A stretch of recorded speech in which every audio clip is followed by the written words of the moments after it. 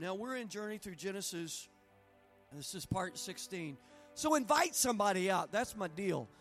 Don't be spooked out by it. Be excited by it. It's going to be great. It's going to be awesome. It's going to be a great time of refocusing on the Lord. So, Journey Through Genesis, this is part 16. We're in Genesis 19. And this will be part 1 tonight. So I want to say a prayer and then jump right into it. Father, thank you so much for meeting us here tonight, Lord, with your Holy Spirit, your holy presence. I pray, God, that you would speak to our hearts through these wonderful passages in Genesis. And I pray, God, that you would give us direction, revelation, speak to us right where we are. In Jesus' name, everybody say amen. Now, we saw that in the Old Covenant, generally speaking, not for adult proselytes to Judaism, because people could convert to Judaism, but primarily for the ethnic Jews, those born into the house of Abraham, Isaac, and Jacob. In that Old Covenant, we looked at this. You were born, and then you were instructed about the faith. Then you believed. Then you obeyed. So birth preceded faith in the Old Covenant. This is a little review. But in the New Covenant, it's different. You were taught before you were born again. The language born again is Jesus' language. You believe before you are born again. You obey before you are born again. And this is a very, very big deal because Reformed theology from Luther, Calvin, and the likes, leaning hard on Augustine and others, follows that Old Testament model. In other words, much of modern Christendom follows that Old Testament model. As John Gerstner so simply and aptly instructed R.C. Sproul, these are big names in theology world, he said, regeneration precedes faith. He was speaking of the New Testament. In other words, you're born again, and then you come into the faith, meaning God unilaterally brings you from death to life, and then you begin to learn about the faith. But that, my friends, I stubbornly disagree with. That is not correct. That is Old Testament, and what we're dealing with is the New Testament. That's why the Bible says, and this is a little review, but it's important, that the New Covenant, in the New Covenant, the Bible says no man will need to be taught by his neighbor saying, know your God, because everyone from the least to the greatest will know him. Now, how is that even possible? Because in the New Covenant, you know first. Then you were born again. That's what freaked out Nicodemus in John 3 when Jesus was saying to him, you have to be born again. John chapter 1, the writer says that those who are born not of flesh or of the will of man, but of God. It's the idea of being born again in the New Testament, not being an ethnic Jew, but being born of water and the Spirit. Now, I'm just going to tell you, that is foundational, that is pivotal. That is pivotal, that is game-changing, that is solid, that is life-giving, that is liberating theology, y'all. I don't know if you know how good that is right there that I'm telling you. You study it out, you research it, that's good stuff. Now, we also looked at how Abraham was called the friend of God. That doesn't mean they were buddies. That means they were partners by way of covenant. So God began to reveal his intimate plans and purposes to his friend. Years ago, at a strange time in our lives, we got some great advice from Pastor and Sister Donna, the Marcellis, and they gave us this advice. It sounds a little discriminating, and I guess it is in a way, but they gave us some advice, and it went like this: there's nothing wrong with categorizing your friends. Because if you'll do so, you'll look around, you'll find some friends are really, they're just acquaintances. They don't have your heart. They don't know your heart. And there are some who are friends, but there are some who are closer than others. And then there are a few who are your best friends. And they taught us, you know how you figure out who your best friends are? When the chips are down, when everything's going against you, take a look around. Who's still with you? That's your friends. That's who you invest your heart into. That's who you go out of your way to make time for. Am I right?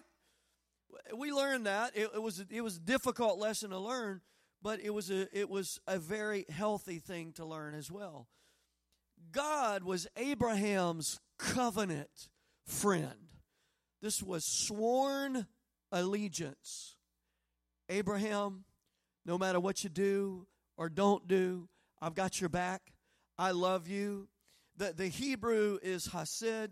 The Greek is agape. It's unmerited, undeserved, covenantal, unilateral loyalty. It's love.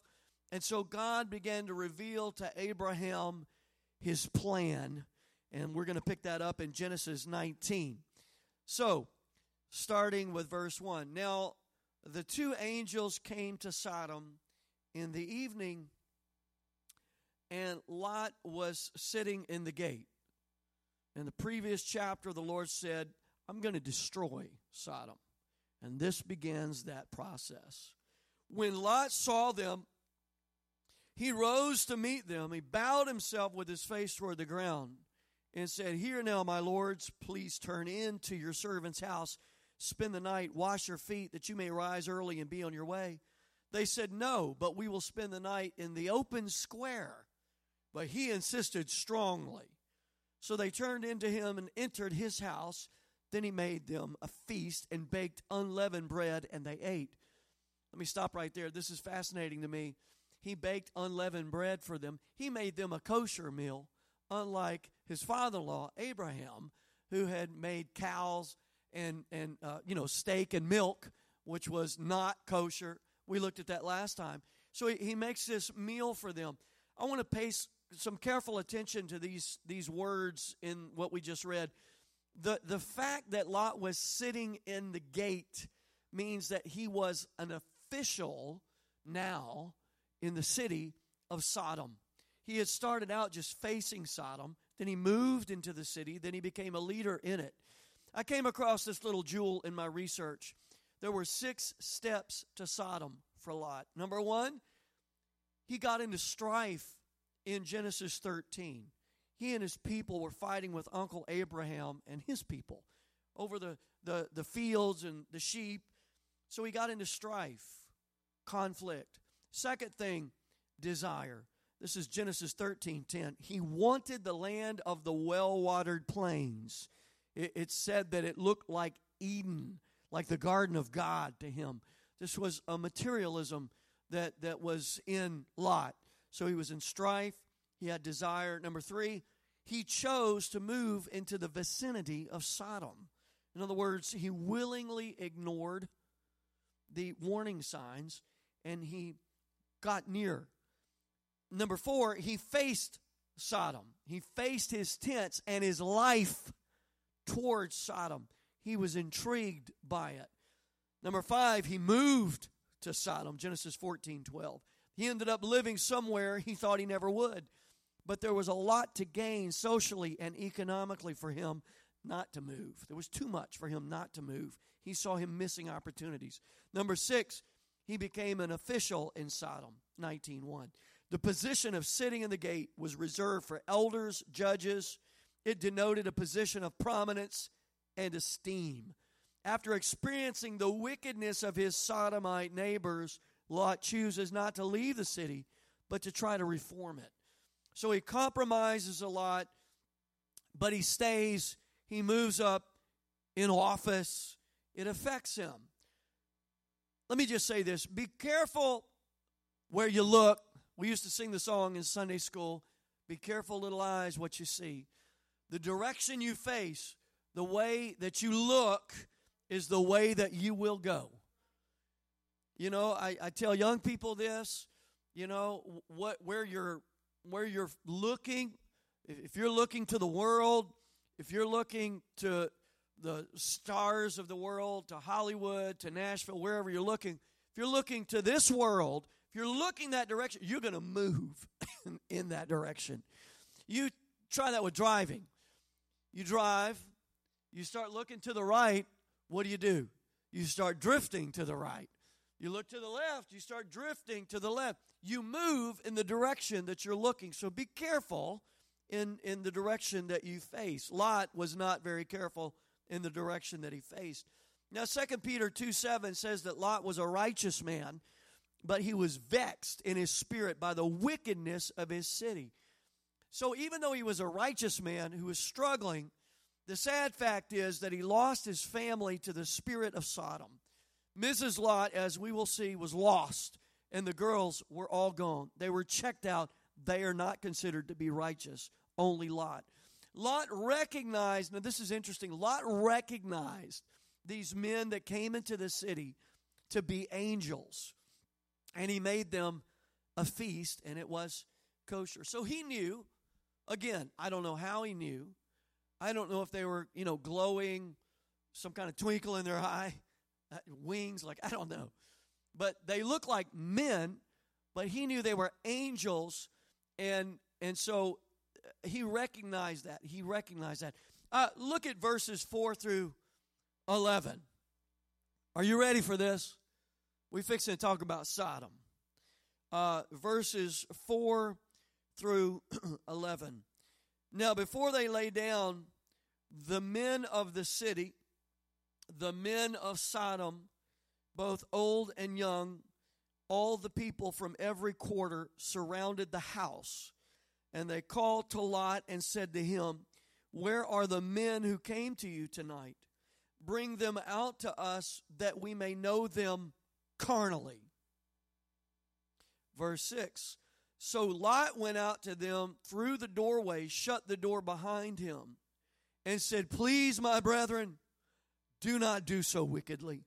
See now, this is unthinkable, unimaginable. I have 2 daughters who have not known a man. Please let me bring them out to you, and you may do to them as you wish, only do nothing to these men, since this is the reason they have come under the shadow of my roof. And they said, "Stand back." Then they said, "This one came in to stay here, and he keeps acting as a judge.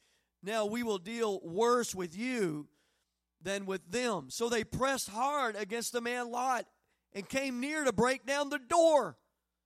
But the men reached out their hands, that would be the angels, and pulled Lot into the house with them and shut the door and struck the men who were at the doorway of the house with blindness. Now, wow, we've seen this trick before in the book of Acts. We've seen this in other places. Struck them with blindness, and both small and great, so that they became weary trying to find the door. Wow. So the angels come into the city. Talk about new kids on the block. I mean, Lot knew it was dangerous. It's not safe for these men to spend the night in the square, not in this city. You know what it's like when you're in a city, a strange city, it's the middle of the night, and you understand this is not a safe place. We need to scurry along. Come on, kids. Come on, mama. We got to get out of here. Well, Lot understands in his own city, it's not safe for them to be there. And so they attack his house, wanting these angels. It says, so that we may know them carnally. It's unimaginable. Sodom had been messing with Lot's mind. Look at what he's trying to do. He's trying to do the right thing, but he's also trying to do the wrong thing. He was making some stupid decisions. Are you with me? Now, I want to deal with the sin of Sodom. I'm going to take my time. I want to deal with the sin of Sodom. Modern biblical scholarship downplays the homosexual aspect of Sodom. Some scholarship in the modern era dismisses it altogether. John Boswell, a Yale historian, Yale University, points out 4 possibilities regarding why God destroyed Sodom. He cites, number 1, general wickedness. They just bad people. They just bad people. Number 2, the men of the city tried to rape the angels. Number 3, the men of the city tried to engage in sexual relations with the angels. Number 4, the men of the city were inhospitable to the angels. Boswell, this Yale historian, contends that it was either because the men of Sodom wanted to rape the angels, not having consensual relations, or because they were inhospitable to them. That's his scholarly conclusion. I don't know if you caught what I just said, but let me just say this. My reaction when I read that was, are you kidding me? Boswell can't even imagine that it was because of the perversity and the homosexuality of the city. He's blinded to that, but that is kind of where he's coming from. Modern Yale University, which made me dig around a little bit regarding Yale. The original Yale University was nothing like this.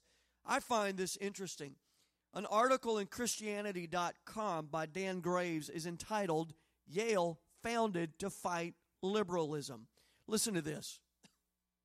Yale University was founded October 16th, 1701. So 316 years ago, almost to the day, by Congregationalist ministers unhappy with the growing liberalism at Harvard. It's 316 years ago, liberalism. It wasn't called Yale then. It was called the Collegiate School. Ministers donated 40 books and declared their objective that youth may be instructed in the arts and sciences, who through the blessing of God may be fitted for public employment both in church and civil state. The huge campus, Graves goes on, the huge campus of today with over 100 buildings was not conceived. In fact, the first classes were held in the residence of Reverend Abraham Pearson. It's got to be kin to you, Kelly, somewhere way back there.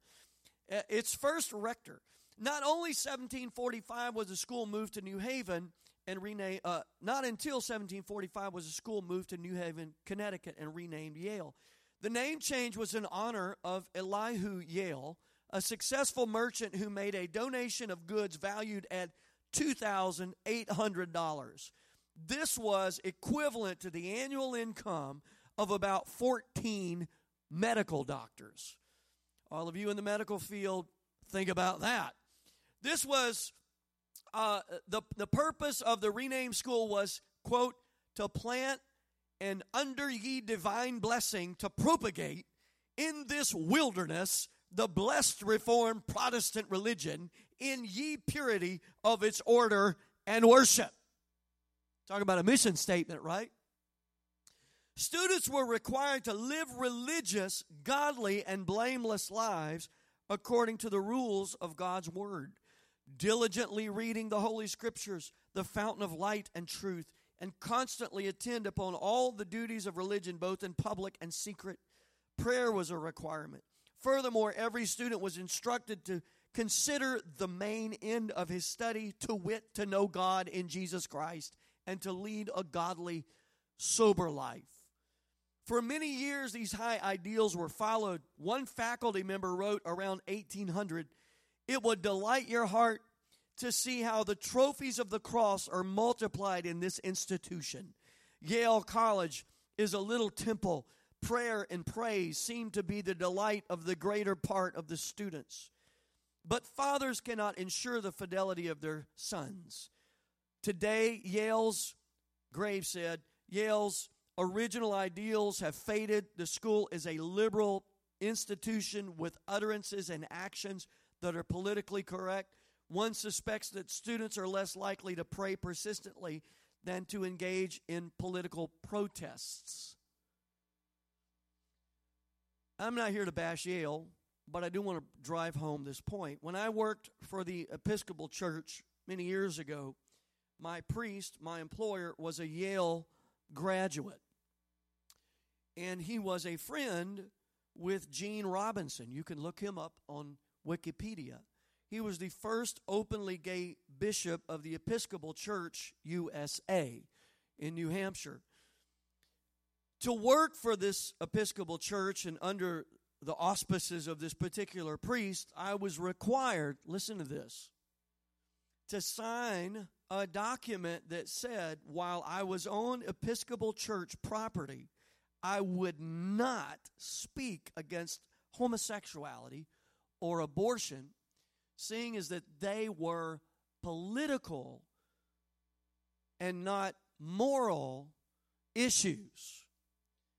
What's fascinating and ironic about this is this same priest who I worked for, a Yale graduate, fought to save turtles on some acreage next to the church and refused to kill gigantic black snakes that infested the church. He preferred to catch and release. My thoughts were, I wish he had the same affection for babies that he had for turtles, and snakes. I mean, why don't you do some catch and release via adoption instead of killing them, slaughtering them in their mother's wombs? And I'm just being honest with you, okay? This is controversial night. I'm all about bringing the hope of Jesus, and I love everybody. But, I mean, we have to go where the text takes us, and we are now dealing with Sodom and Gomorrah. But that little story, the Yale history, kind of sets the stage, shows us the state, not just of Yale or the Episcopal Church USA, but of the state of American Christianity and the state of the American pulpit. Weak, spineless, shallow, fearful, and extremely carnal. Now, apostles Peter and Paul, along with Jesus' half-brother Jude, had a few things to say about the sins of Sodom and Gomorrah. They are not graduates of Yale, I might add. 2 Peter chapter 2, verse 4. For if God did not spare the angels who sinned, but cast them down to hell and delivered them into chains of darkness. Are you with me? Are you sure you're with me? To be reserved for judgment. And did not spare the ancient world, but saved Noah, one of 8 people, a preacher of righteousness, bringing in the flood on the world of the ungodly, and turning the cities of Sodom and Gomorrah into ashes, condemned them to destruction, making them an example to those who afterward would live ungodly, and delivered righteous Lot, who was oppressed by the filthy conduct of the wicked. For that righteous man, dwelling among them, tormented his righteous soul from day to day by seeing and hearing their lawless deeds. Verse 9, then the Lord knows how to deliver the godly out of temptations and to reserve the unjust under punishment for the day of judgment, and especially those who walk according to the flesh in the lust of uncleanness and despise authority. They are presumptuous, self-willed. They are not afraid to speak evil of dignitaries, whereas angels who are greater in power and might do not bring a reviling accusation against them before the Lord. I want you to notice the context here. He pulls together the angels of Genesis 6, Noah and the flood, and then Sodom and Gomorrah. Look at Romans 1. For the wrath of God is revealed from heaven against all ungodliness and unrighteousness of men who suppress the truth in unrighteousness, because what may be known of God is manifest in them, for God has shown it to them. For since the creation of the world, his invisible attributes are clearly seen, being understood by the things that are made, even his eternal power and Godhead, so that they are without excuse, because although they knew God, they did not glorify him as God, nor were thankful, but became futile in their thoughts, and their foolish hearts were darkened. Professing to be wise, they became fools, and changed the glory of the incorruptible God into an image made like corruptible man, birds, four-footed animals, creeping things. Therefore, God also gave them up to uncleanness, listen, in the lust of their hearts, to dishonor their bodies among themselves, who exchanged the truth of God for the lie, and worshiped and served the creature rather than the Creator, who is blessed forever. Amen. For this reason God gave them up to vile passions. For even their women exchanged the natural use for what is against nature. Likewise, also the men, leaving the natural use of the woman, burned in their lust for one another, men with men committing what is shameful, and receiving in them the penalty of their error which was due.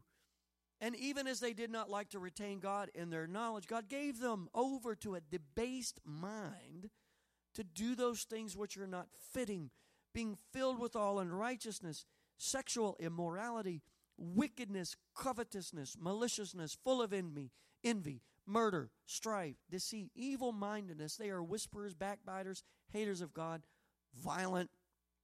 He goes on and on. Jude, there's only one chapter in Jude. Jude, verse 5. But I want to remind you, though you once knew this, that the Lord, having saved the people out of the land of Egypt, afterward destroyed those who did not believe.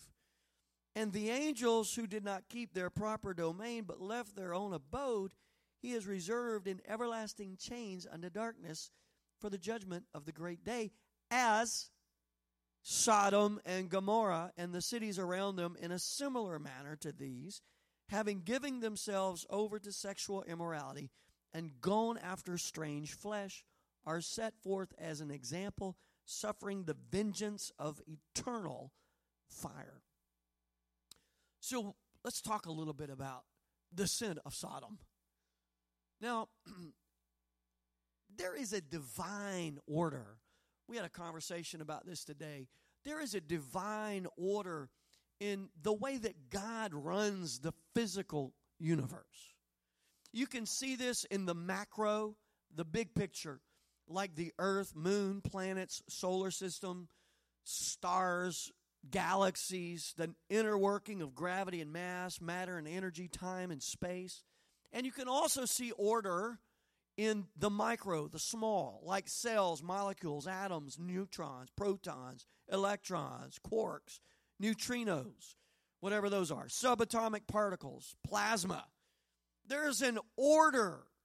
God is a God of order. We could say of law. In Christianity, we're big on slamming law. I'm not under the law, I'm under grace. But let's just look at order as another way of saying law, because we still have the law of gravity, do we not? And if you jump off a building, you can say, I'm not under law, but under grace. But what's going to happen? You're going down like a bullet. You're going to fall to the ground, because God is a God of law and order. And when we cooperate with God's law and submit to his order, our lives are better off. There is blessing. Just by playing by the rules, there are certain things that come your way that are nice and good and pleasant. Common graces, the reformers would call them. And I'm just talking to you heart to heart tonight. gender distinction is one of those rules God designed. And the world that we live in is trying to throw away those rules or at least rewrite them. Got a call this week from somebody in our church. They were dealing with their child at the doctor's office, little bitty baby. And the doctor wanted to know, how do you identify your child? What gender? Are you kidding me? She is a girl. We just wanted to know, how do you choose to identify your child? Now, I am not a scientist, a philosopher, an anthropologist. I'm just an old country preacher. But folks, common sense is not such a bad thing. Some of this is just common sense, but there is word to undergird this common sense. Now, I was reading something on Quora.com. Nadia Nangzai wrote, quote, "Sex is a biological concept, male or female. Gender is a social construct, man or woman." From this idea, this concept, coupled with the depravity of man, you've got stories like the one in abcnews.com, published February 13th, 2014. Listen to this. I don't mean to read so much to you. I'm just on controversial stuff, so I thought I'd throw some stuff out here that I could read. Russell Goldman says, Facebook introduced dozens of options for users to identify their gender today. And although the social media giant said it would not be releasing a comprehensive list, ABC News has found at least 58 so far. Previously, users had to identify themselves as male or female.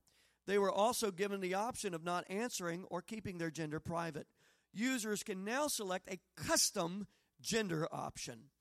There's going to be a lot of people for whom this is going to mean nothing, but for the few it does impact, it means the world. Facebook software engineer Brielle Harrison told the Associated Press. Harrison, who also worked on the project, is in the process of gender transition from male to female. Facebook will also allow users to select between 3 pronouns: him, her, or their. The following are the 58 gender options identified by ABC News. Let me just go ahead and say this. Now there are 63. Listen to this. I'll just give you some. Agender, androgyne or androgyne, androgynous, bigender, size gender, or cisgender, cis female, cis male, cis man, cis woman, cisgender, cisgender female, cisgender male, cisgender man, cisgender woman, female to male, F to M. Gender fluid, gender nonconforming, gender questioning, gender variant. Folks, 63 more. Trans woman, trans feminine, transgender, transgender female, transgender male, etc. Transsexual female, etc. And the last one is two-spirit. Two-spirit. Now, listen, I'm not against people. And I am not degrading or making fun. God loves homosexual people, transgender people, and anybody who identifies as any one of these or any number of these. But please allow me to say a few things.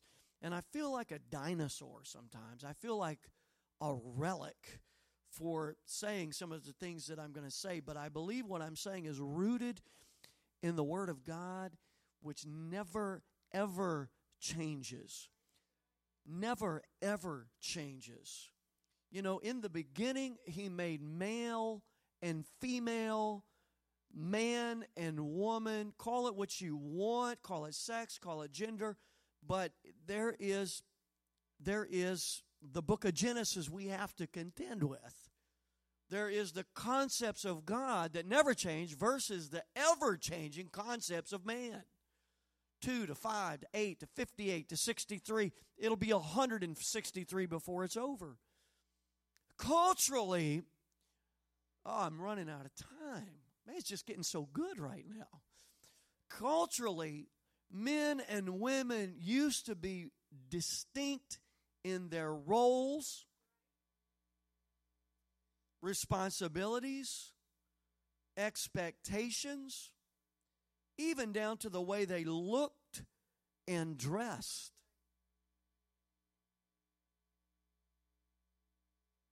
Oh, it's quiet in here.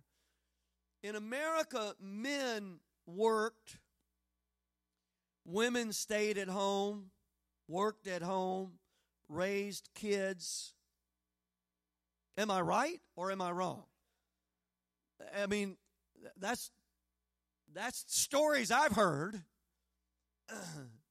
And even the way they dressed. Let me say this. In the early days of America, men wore pants. You know the statement. Who wears the pants in that family? Where did that come from? Because men wore pants and women wore dresses, skirts, robes, whatever, you know. There was a distinction. It was no big deal. It's just the way it was. It was normal at the time. And there's still evidence of that old era, like fossils, like archaeologists digging through the dirt and coming across you can find fossils of this era on any bathroom door that's public in America. Because you see a man and you see a woman. You don't see a cisgender. Am I right? Now, these things are being fought violently against, these old school concepts, bathrooms, and you know that even in our public schools. And thank God for our teachers and thank God for our school administrators, but there is a tide that has risen that is powerful. Let me tell you this, and Miss Marion wanted me to pray. They lost 5 people connected to them while they were on their vacation, just died. But this one in particular really shook up Miss Marion. You need to lift her up in prayer. But listen to this. 2 sisters that were friends of hers, 67 years old, twin sisters, were on vacation in Cabo, Mexico. They were walking down the beach, and a killer rogue wave washed up, pulled them out, and both sisters drowned. Friends of Miss Marion. Have you ever heard of anything like that? What a nightmare. Not just, and in Cabo, Mexico, there's been over 150 people die by rogue killer waves. Do not go walking on the beach in Cabo, Mexico. But they were twins, came into this world together, left this world together. Just a very sad story. There is a rogue killer wave that is sweeping across our land and sweeping all of, quote-unquote, traditional family values out to the sea and shifting and changing everything. And the more this, listen, and I got to stop. I've got more to say. But here's the bottom line. These are challenging times. These are dark times. But the darker the night, the brighter the light shines, right? I mean, if there seems to be no distinction in Egypt, then over here in Goshen, there's going to be a major distinction. And where they've let go of everything, when the church holds on to the word and the truth, and that's something we've got to make our minds up. I'm not changing to please this fallen, messed up sewage out here. I am going to stick to the word and trust my God. Some trust in chariots, some in horses, but we will trust in the name of the Lord our God. And when all hell breaks loose and when the whole world shifts, the church stands strong and says, listen, though he slay me, yet will I trust him. I'm not shifting, I'm not moving, I'm not changing. And the problem has been that the church has shifted and changed so much, we've lost our punch and our effectiveness. The church looks just like the world. There's no distinction. The Lord told me a long time ago when I was church planning, and maybe I need to be reminded of this, but the Lord told me a long time, I was up in the mid-Atlantic, up there working with the Episcopals and planning a church, and struggling and working to do what I do. And the Lord told me, He said, Donovan, don't be afraid of the distinctives. The distinctives are the reason that you exist. And I feel so much pressure, I'm like, but we're a little bit different, like, and I don't want to be different. I want to grow. I do want to grow, but I don't want to compromise my core to grow a church. Hey, I want to speak the truth if it fills the room or if it empties the room. My job, my responsibility is to preach the uncompromised Word of God and let the chips fall where they may. Amen? Why don't you stand with me right now? Just, we haven't gotten very far at all. I want to deal with it. Let me read a scripture because this is so powerful. We're going to deal some more with the sin of Sodom. We're going to deal with it. But the apostles, listen, what we're dealing with in modern America, we see it as like, oh, this is what a difficult time. It's nothing new. It's nothing new. Do you know Nero married? We get all, I'll never forget when same-sex marriage was becoming the law of the land. And I just kind of had this epiphany like Rumpelstiltskin, is it Rumpelstiltskin? No, that's the wrong guy. Rip Van Winkle. That's the guy. I was Rip Van Winkle. And I was like asleep for 100 years and woke up and I'm like, what? I missed something. What just happened? And I was trying to wrap my mind, my 48-year-old mind around it. Just being honest with you. Never saw that coming. I don't know what was wrong with me. But I kind of had this epiphany, this awakening, like, holy cow, like, the America I knew is not the America I now know. It's not the America my children and my grandchildren will know. Things are changing and things are shifting. And oh man, I was shaken up about it, but I realized this is nothing new. The church was born in the belly of the beast in the Roman Empire. Nero, the emperor in Paul's day, married a man and married a woman. I mean, I don't know if he married, there's 63 other genders or whatever. But he married a woman, he married a man, I guess, like whatever floats your boat, Nero. And ended up being an arch enemy to Christianity. He was fine and dandy, something went wrong, the guy went nuts. Marries a man, marries a woman, starts killing everything in sight, gets Paul beheaded, etc. Like, vicious enemy to the kingdom of God. But you know what happened to the church? It grew and grew and multiplied and grew and spread.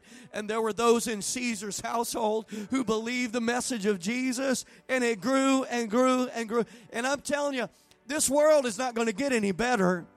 This world, if you believe anything about Bible prophecy, is going to get worse and worse. Evil men will wax worse and worse.